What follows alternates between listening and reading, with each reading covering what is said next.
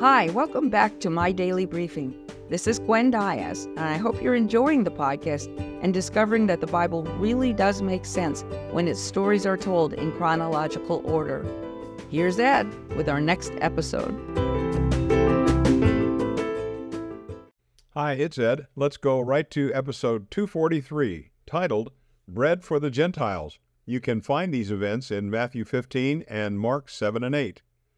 Not long after he had been rejected by his own people for claiming to be the bread of life that came down from heaven, Jesus and his disciples left Israel and traveled north into Gentile territory. Jesus wanted to spend some private time teaching his disciples. However, when a Gentile woman whose young daughter was possessed by a demon found out that Jesus was nearby, she came to the house where he was staying and fell at his feet. She begged Jesus to drive the demon out that was tormenting her child. "Oh, Lord, Son of David, have mercy on me," she cried. Even though she was from a pagan Gentile area, she recognized that Jesus was the Messiah whom the Jews were calling for, and she really believed that he could heal her daughter. At first, Jesus ignored the distraught woman, but she kept begging until his disciples finally complained, "Lord, would you please send her away? Her crying is starting to annoy us." Jesus looked at the young mother and explained, "God sent me to help his lost sheep, the people of Israel. It is not right to take the bread that belongs to the children and feed it to their pets." The woman was persistent. "Yes, Lord, but even the puppies under the table can eat the crumbs that fall on the floor."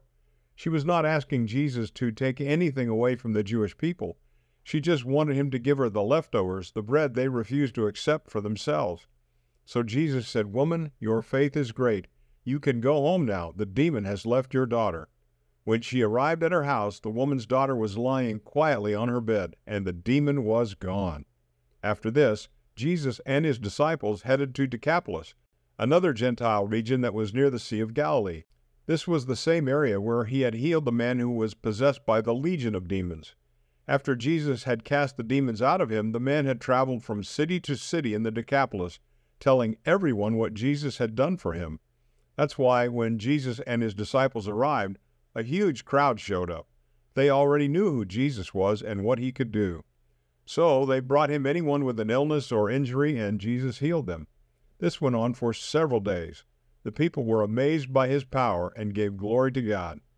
After a while, Jesus said to his disciples, "I'm concerned for these people. They have been with us now for 3 days, and their food has run out. If I send them home, they might collapse on the way." The disciples either did not remember what Jesus had done just a few weeks before on the Jewish side of the lake when he'd fed more than 5,000 people, or they did not think he would choose to perform such a great miracle for the Gentiles. So they challenged him, "Lord, we are in a remote place. There's no way we can get enough food." "Well, how many loaves do you have?" Jesus asked. "7," they replied after checking around, "and a few small fish." Jesus told the crowd to sit on the ground. Then he took the loaves and the fish and gave thanks. He broke them into pieces and gave them to the disciples.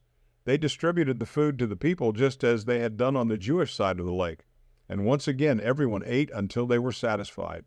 When they had finished, the disciples picked up 7 baskets of broken pieces that were left over. That day, Jesus and his disciples fed 4,000 Gentile men, plus their wives and children. Think about it. The disciples wanted Jesus to send the distraught Gentile mother away. Later, they were not interested in helping the hungry Gentile multitude. But Jesus always responded to people's needs based on their faith, regardless of their background. Here's the question. Are you able to minister to people without your pride or your prejudices getting in the way?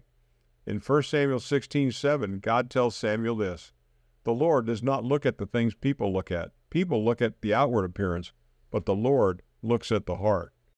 Now go and see people with God's eyes today.